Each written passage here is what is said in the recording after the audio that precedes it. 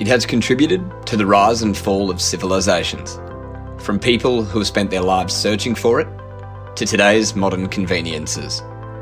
Every single one of us is a stakeholder in it. G'day, and welcome to Humans of Agriculture.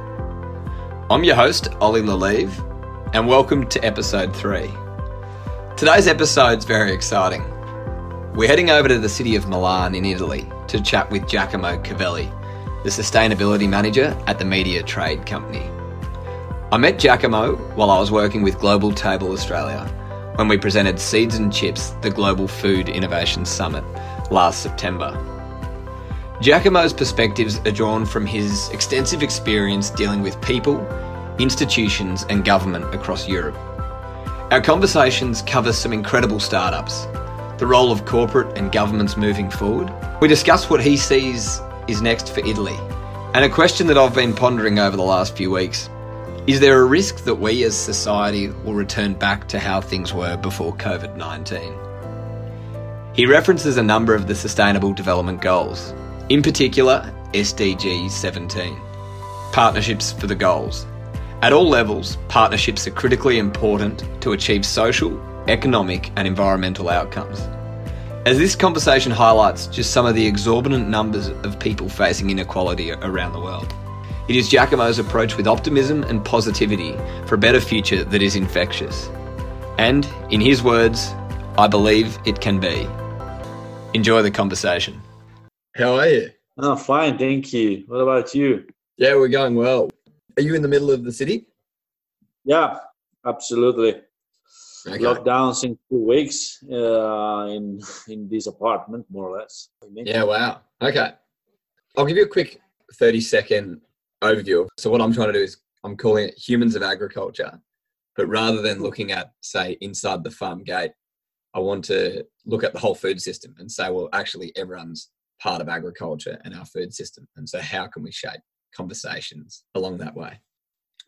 I like it. It's a nice approach, and I liked also the question, although eventually you don't cover only agriculture, because the question that you posed were broader, and I think that our conversation will go also touching other important topics such as education, for instance. Ollie, there is one question that I didn't understand, the last one. What is about the Beehive initiative? This was connecting people to the origins of their food. Ah! Ok, now I get it. Yes. Ok, l'alveare che dice sì. That's an app. Okay, That's cool. A startup. And imagine it's a startup that works all over Europe. It's the original name is La Ruche qui dit oui. And it's a very cool marketplace. Indeed, you would love it because online you choose your product. The range is only 250 kilometers around. Yeah. Of course, it's on seasonal products. So that's the point of the main thing. It's sustainable, it's digital, so innovative. It helps the local producers. So nothing against the big distribution, but like that you help economically also people to grow, that they produce food healthier, for sure food of the season, for sure food of your land. Well, it's a very good thing, and I do the grocery there every week. I suppose there's a bit of education in it, isn't there? Where It's something, it's again, I will speak, you will see that in my answer I will try to give a perspective that is a bit broader. It's not only about environment, but it's also social and economic sustainability, and this kind of solution helps under all aspects, because for example in this system 80% of what you pay goes to the producer. 80% is a lot. Only 20% goes to the owner of the, let's say, of the market. And so are you as the customer paying for the transport and logistics? Like, are you buying it out of a hub, or how does that work? Normally it works that, there are spots everywhere. Every spot is managed by a manager on voluntary basis, that then they earn on these 20%, 10 goes to the manager, 10 goes to the website. And they have to look for places. They have to look for places where they can normally organize this market, because the real purpose of the market is that you go and you pick up your food, so you can speak with the producers yourself. Now you cannot, for obvious reasons, so they ship it at home. So they collect everything in one, I don't know, in one store, and then they go. But I've been in a pub, I've been in a garage, I've been in the middle of the streets. They always pick up different places. Now my spot is in a radio station. How cool. Have they only just recently started? Have they come out of the virus and that? Well, it's an app working since 5 years, and wow. so it's quite strong. And if you check, I will send you the link. You can check. It's all over Europe now. Yep. It's really all over Europe. Okay. I'll definitely go check that out. That's cool. Very cool. It's something that you can actually do in Australia as well. I think that they will be very happy to do something like that in Australia. And imagine that you get everything: fish, meat, fruit, vegetables, biscuit, pasta, flour, everything. Because that's the point of a good manager. A good manager has to look for different producers, convince them to join her in this path. But once the deal is done, you can have every kind of food, and it's fantastic. I get fish from the Mediterranean Sea. I get fish from the rivers. I get pork. I get cow. I get veal. I get even deer and wild boar. That's cool. Your daily blogs that you're writing, what are you hoping to achieve out of that, and what's the agenda for it? Well, it's pretty simple. Now, communication here is all about the virus. All the other relevant topics, relevant problems that we have are totally forgotten. So me, that I don't have knowledge about health and virus, I don't have to enter into discussion and debates about that. But I should instead remember that climate change is behind the door. I have to remember that sustainability is something relevant. And most of all, in times of crisis like this, in which we have time to reflect, in which we see the things under a different perspective, and which will bring us to probably a new world, because our world is over, and maybe this pandemic has shown us that certain behaviors are not acceptable anymore, again, under economic, social, and environmental aspects. So it's important that we stimulate positive discussion, and we make the people think to be prepared for the new restart, the new beginning. Yeah, I think the key is positive, isn't it? It's amazing in these times how you just can get so bogged down with negativity, and actually bringing it back to food. I'm not sure what it's like in Italy, but we've seen supermarket shelves absolutely annihilated. No food left on the shelf. Has it been the same in Milan? It was like that when these things started 1 month ago. The people got crazy because there was this rush. Looking at the whole supply chain, do you think it's that our supply chain can't cope as a system, or do you think this is just a freak event that probably won't be repeated? Well, I hope that it will leave a relevant lesson to the distribution. I mean, they play a very relevant role. I mean, giving food to the people is not a joke. In this moment, they are among the heroes, because the distributors are among the heroes, as well as the doctors, because they're keeping us alive. And it's one of the few things that is working, and is working well. You've traveled a lot in Europe. You've come to Australia as well. Is there a different level of consciousness around the food system that exists in Europe as opposed to Australia? Well, I can tell you that the food culture here in Italy, as you know, is very strong. And somehow we share the approach of the Mediterranean countries rather than with the Nordic Europeans that have different way of approaching food. Here we have a long tradition in agriculture. It belongs to the Romans, and probably is even more ancient, because also the population that were living in the Peninsula before them, they were harvesting and producing food. So our culture is quite deep in that, and but it's also eradicated also in the problems that food represent when there isn't. For example, here there are still people that remember World War II, lack of food. So they have it in their image, and they know how to cope with that. I mean, people that suffered bombings and that they had no situation like this, that you could go to the supermarket, there was only the black market. So on that is different than Australia, because the history is a little bit more complicated. The perception here is let's say, it's a sort of evolution of different steps. That is different also from the United States, because it's a younger country that suffered different, say, problems, and also didn't have the war at all, like we had last century twice. The point here is that here in Milano, the people are much more aware. If we get back to my city, they're much more aware of those, let's say, problems than you would expect somewhere else. There is a lot of culture. Startups are growing and they're providing solutions. They find the right environment here to sell their services, like the initiative I was speaking to you about. We have an excellent mayor that is promoting our food policy all over the city, but not only. He's promoting it as something very important for, let's say, external policy at international level. Still is not enough. I tell you, here in Europe, in Italy, it's not enough. We have to work more, most of all on education, most of all on culture. And I think that this is something that I can't say most of all about us. I know you, Australian, much less under this point of view. I appreciated your culture. I enjoyed the way of living. But I cannot give you an analysis. Africans instead are different, because the Africans, they suffer it. They really did. And they do it. They do it all the time. They have a lot of resources less than us, most of all, much less money than us. But I can tell you that when I travel to Africa, and I travel most of all in the Mediterranean coast, the thing that I can that you can be sure is that these people will invite you to eat and drink something, always. And it is something precious, because even if they don't have anything, they share it with you.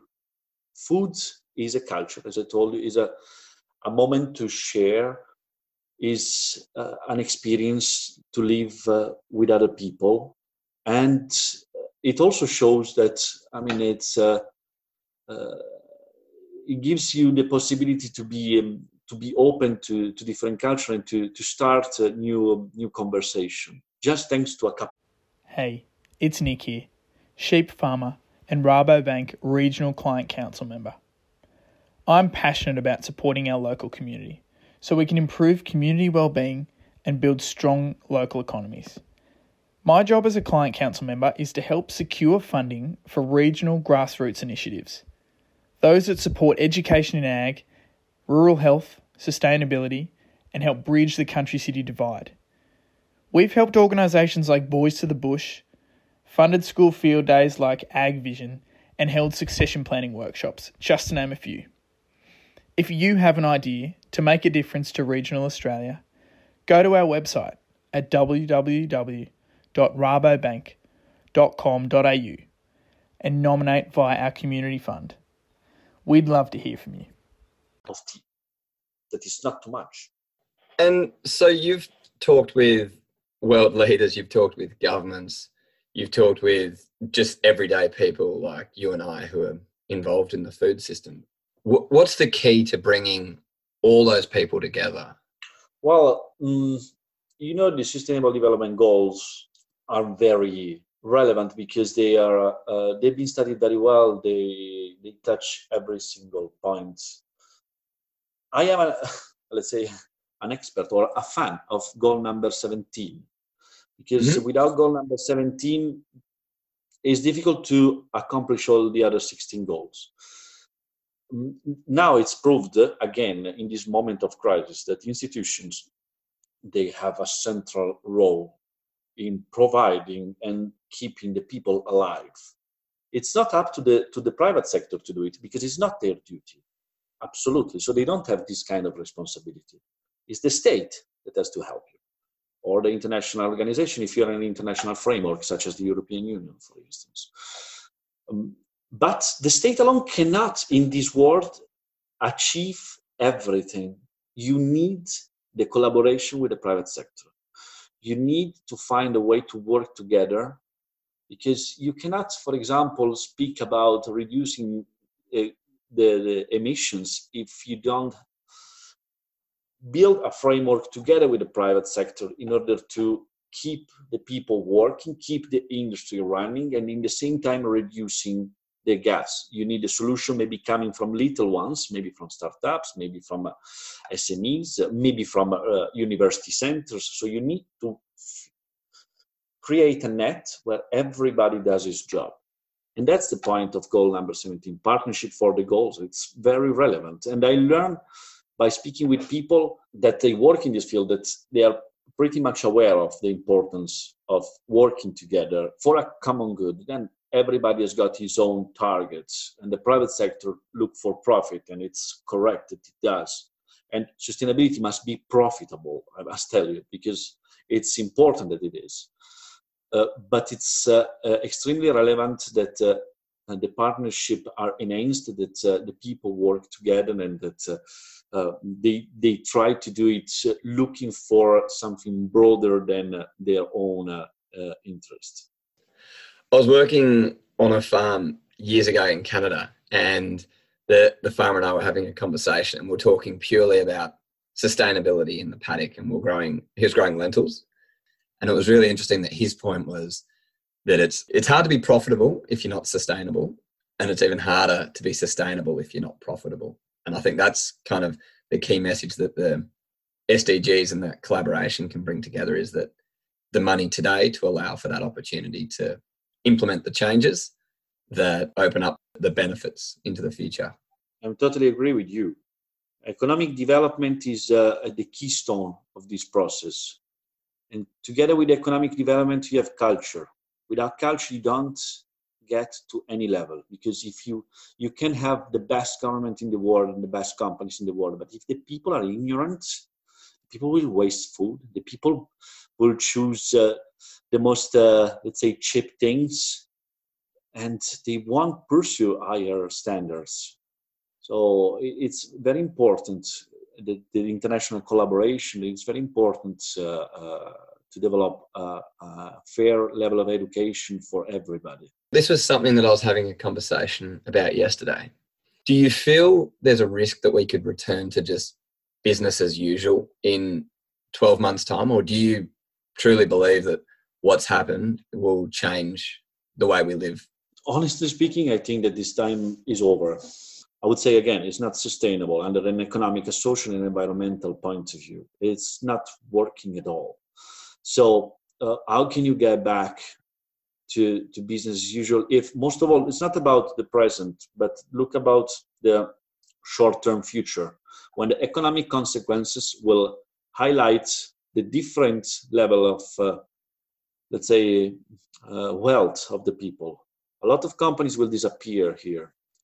And the company which will disappear won't be rich companies. Will be companies without, let's say, solid basis, with little money.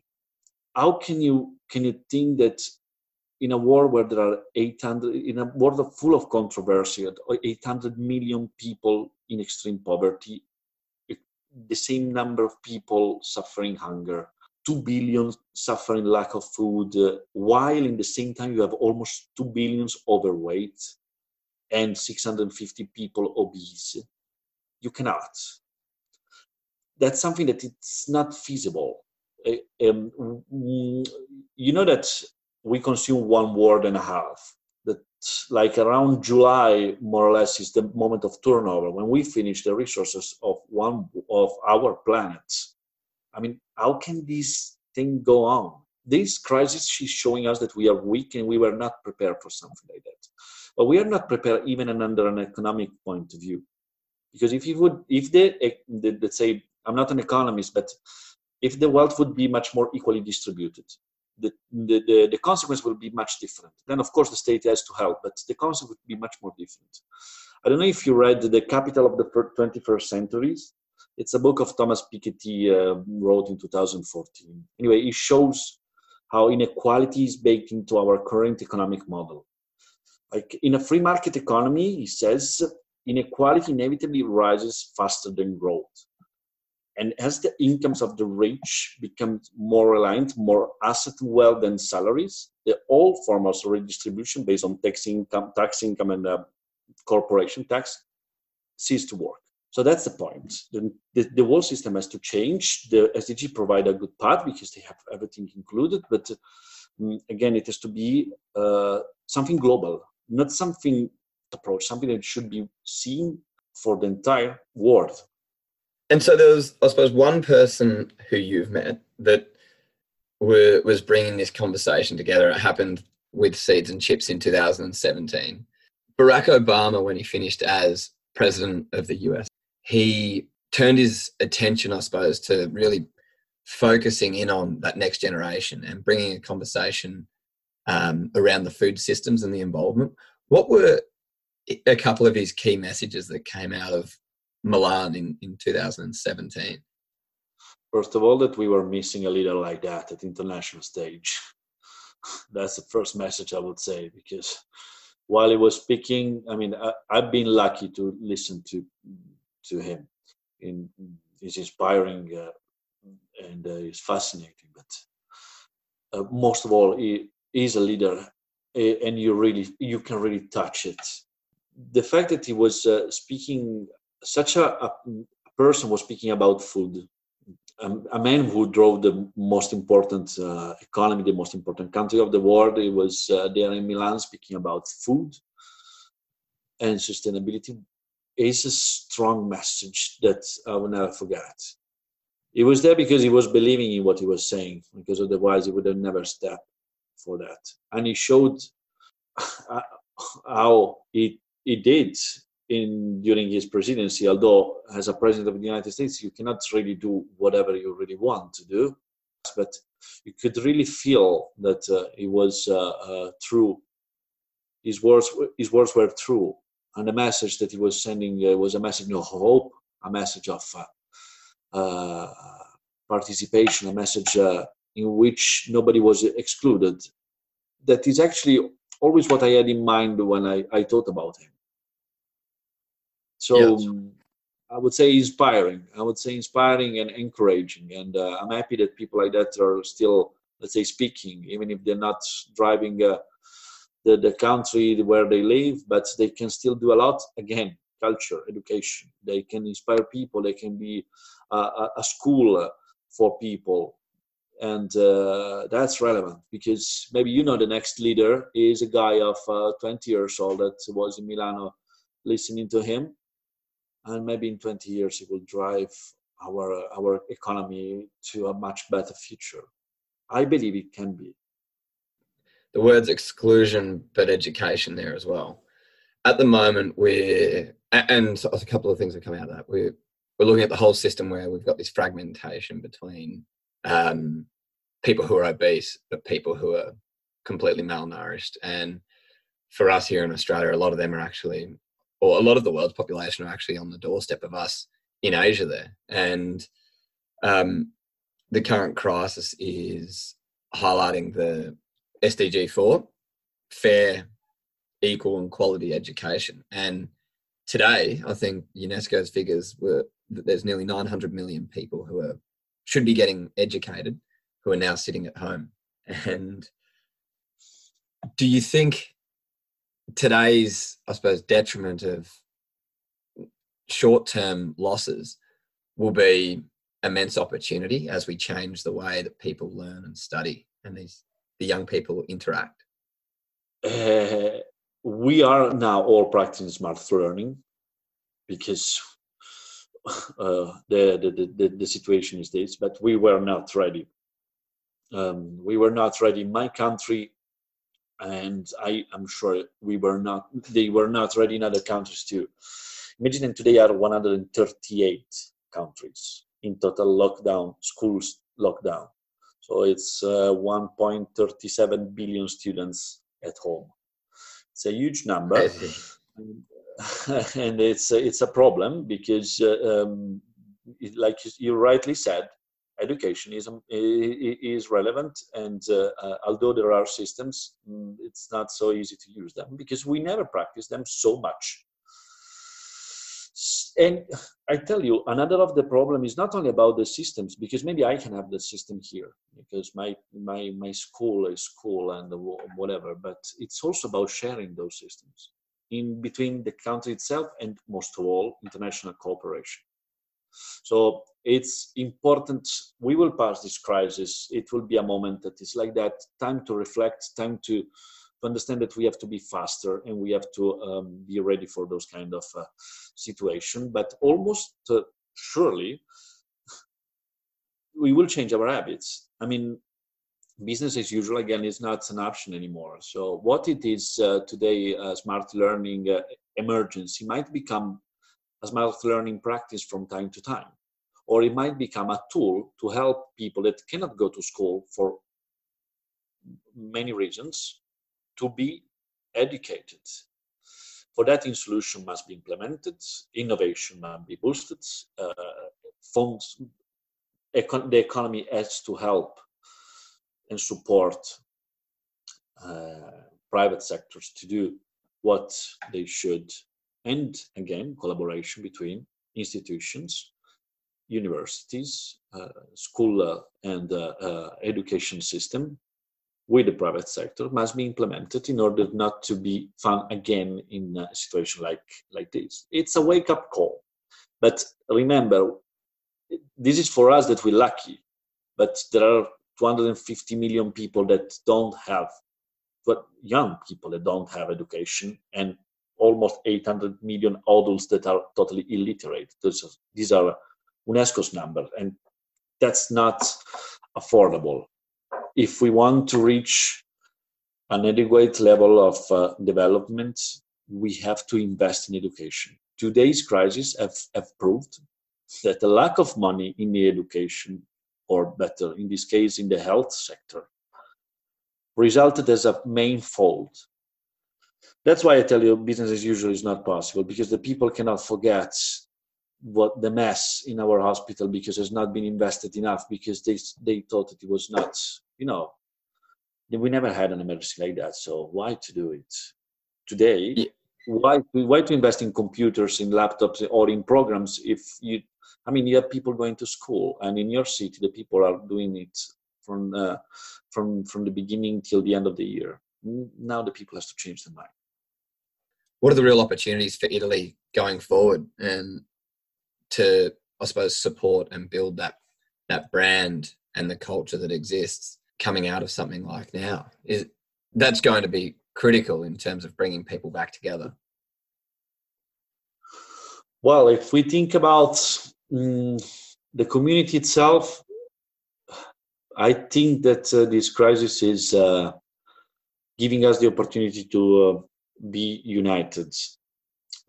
At the end of the Second World War, Italy has undergone a very deep crisis, of course, but we had an economic boom that was incredible in the years immediately after the recovery.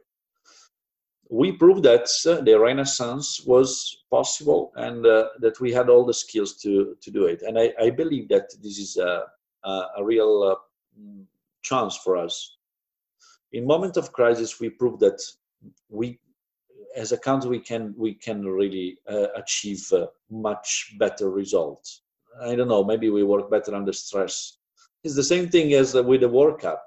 In 2006, Italian football was a disaster, because we had a process against the mayor team, and there was some heavy punishment. So it was an earthquake, and we won the World Cup. Probably without it, we would have never won a World Cup. I don't know. It's a strange thing in our mind. So I want to be positive, because now it's better to be positive, and because it's good also to be positive, why to be negative. I think that we will leave a new time of Renaissance, and I'll be happy to contribute to that. And how we can bring in the global conversation, I think, is something that you've been working on for years. But absolutely, yes. How we can do that, it would be really cool from this, I suppose, reshift the focus. So using food as the core. Yeah, absolutely. And trade and investments. And remember that, and now I speak more broader, because Italy alone doesn't exist. I am European, I'm proud to be European, and I really feel that. I'm happy to be Italian. I'm happy to live to be from Milano, but I feel European. And our relation should be Europe, Australia. When we talk about trade and investments, imagine that Australia is the 19th largest trading goods partner of the European Union, and the European Union represents the third Australian largest trading partner after Japan and China, and before the United States of America. So the relation is already deep, but imagine if those are the numbers, can only grow. And the free trade negotiation between Europe and Australia can be an opportunity to boost those kind of investments. Food is definitely the sector in which we might find the most difficulties, because a lot of Europeans are living in Australia. So there is this uneasy question of the dispute of the settlements and the origin of the foods and stuff. So, but once it will be clear for everybody, the advantage of having an open market between the two, for the consumers will be a huge let's say, success. Because here, for example, I love Australian wine. I don't find Australian wine here, not at all. I find like 2 wines. That's quite sad, because I would like to experience more wines from Australia. I really enjoyed in the Yarra Valley, for example, very good wines. And the people here would love it, but they don't have it because they don't get till here. Or same thing for kangaroo meat. Here you don't find it. Or a lot of other delicious products. Your coffee. Here we get only the coffee coming from the country with whom we partner. Of course, we have our brand and we choose our brand, but it would be interesting to have even coffee from Australia. I mean, there are a lot of products that can be traded between Australia and Europe, and I think it could be a success.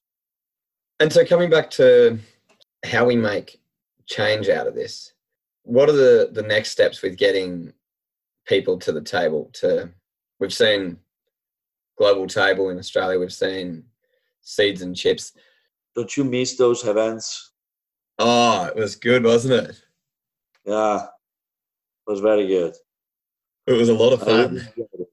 A lot of fun, really. If it goes ahead this year, you better come back. Yeah, I would love it. Why? I mean, I hope that he will go, and then I will definitely speak with the organizers to try to find a way to participate somehow, because I would really like to be there. You know, those moments are important. Not because we were part of it. I mean, we did a very good job. Yeah. But that's obvious. But that's not the point. I mean, those are very important moments, because we put all the people together.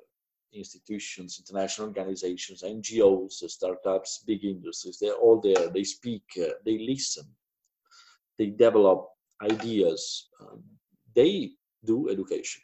No? So again, we go back to that point. International events like those are important to make the people understand that there is another world, there is another perspective. And I think that's what I would like to see coming soon. For example, Expo Dubai 2020, it's an important event. I wrote one of my posts about it, because the Italian pavilion is working pretty much on it. Nobody knows if the Expo will take place, for obvious reasons. I really hope so. Because the world needs these connections. The world needs this exchange of mind. Globalization might have a lot of problems, might have a lot of inequalities that has to be corrected, like I was speaking with you before. Those inequalities are unacceptable, but in the same time, globalization helps the people to develop new ideas, to break barriers, to learn from each other. You know, on my 3 weeks in Australia, I had the opportunity to learn a little bit about your culture, and to understand that you were not at all so different than us. I felt at home. I felt like Melbourne was a European city, or me, I was an Australian. I don't know at that point which is the origin anymore. But I was very comfortable with you guys, and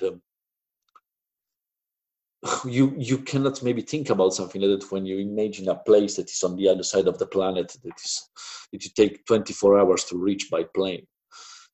So those are rich examples that make you rich under many points of view, and make you then work much better. That's what I envisage for the short term. Let's say not super short, because let's say short it's impossible, but medium term, second part of the year, I hope. Yeah, absolutely.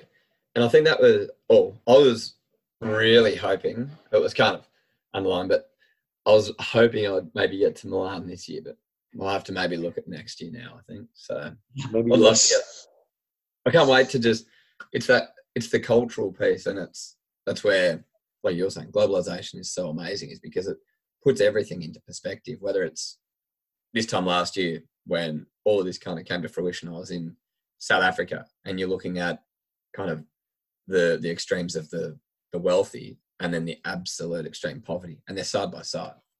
And it's something we don't really have in Australia, certainly not to that level. And the people who are experiencing the likes of food insecurity and hunger, lack of education, they're not front and center like they are in some of these other areas of the world.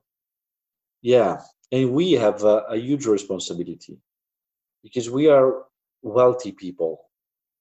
I mean, I didn't choose to be born here in Milano. It was a lucky strike. Otherwise, I could have been born in Nairobi, or I could have been born in Milano, but in 1912, and being now at my age in the middle of the Second World War. You know, it's an incredible opportunity that we have. You in Australia, we in Europe, to work together for a better place. It's our responsibility, I think. On food waste, for example. The amount of food that we waste in Europe is huge. Is an amount that is not even possible to calculate. Food waste in the entire world is one of the main, producer of greenhouse gas emissions. It's like the third. If it would be a country, it would be the third country after China and the United States. So it's something that is not acceptable, because most of it is coming from us. It's coming from rich people, and it is not acceptable, as well as the emissions. I mean, we have to stop. I like Europe that is leading the way in this field. I like to see that there is a commitment and that there is a good conversation. As much as possible, we have to go on, and we have to work together, because alone, again, you don't reach anything. So international cooperation is extremely relevant, most of all when you have lack of leaderships in some places where it should instead be. So it's really important that we all work in the same field to achieve those targets, because the world depends on it. Absolutely. Thanks for tuning in to episode 3 of the Humans of Agriculture podcast. Today's episode discussed some of the vast inequalities that exist, the 1.37 billion students that are not in school today due to COVID-19, the 2 billion people that lack food, and the fact that we use the world's resources halfway through the year. It is the opportunity for global conversations that can broaden our understanding.